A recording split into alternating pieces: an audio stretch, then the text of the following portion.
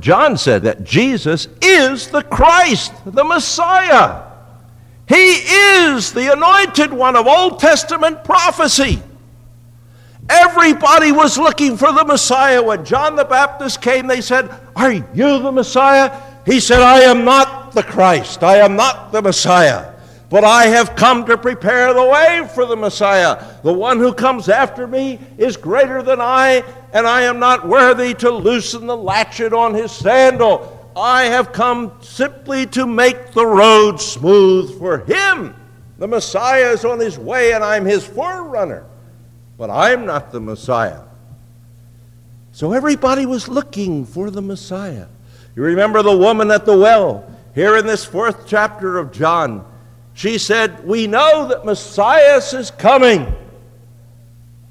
And Jesus said, "I'm the one that you're looking for." And then she went back to the men in the city, and I guess she knew the men better than the women, and she said, "We have found the Messiah."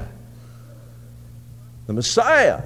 Everybody was looking for the anointed one of God who was to come. Why? Because all through the Old Testament, God had promised someone is coming. Just as soon as sin entered the world, just as soon as God laid the curse upon the world and upon Adam and Eve and the serpent, he also made a promise. He promised in Genesis, way back in the 3rd chapter, he promised that someday the seed of the woman would crush the head of the seed of the serpent, but that his own heel, as he is crushing the head of the serpent, will be injured. The picture there is of grinding out the head of the serpent with your heel while that serpent, the snake, is biting and hanging on your heel. And that was a picture, a figure of speech of the Messiah who would come and who on the cross would be put to death. His heel would be injured, but it would not be a fatal blow that could not be overcome by the grace of God, for God raised him on the 3rd day. And in that very act in which Satan thought he had won, he himself was being crushed in the head. A heel is not a fatal injury, a head injury is. And that's the picture that God laid before us from the very beginning, that in the very act in which Satan thought he was getting the better of him, he himself was being crushed in the head. And all down through the years, the prophecies kept coming.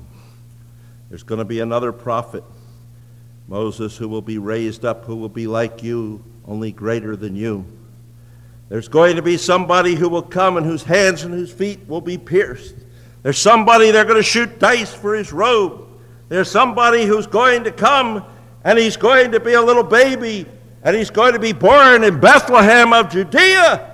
He's going to become, however, the greatest of all. He's going to be called the Everlasting Father, the Prince of Peace.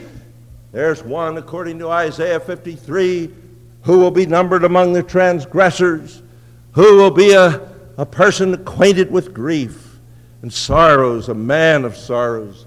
But he will come and he will die in the place of his people and save them from their sins. Prophecy after prophecy after prophecy after prophecy, riding into Jerusalem on that donkey and all the rest of it, prophecies had said he was coming. John's book is trying to prove that everything that was prophesied of Jesus is true of him. He is the one of Old Testament prophecy. Jesus is the Messiah.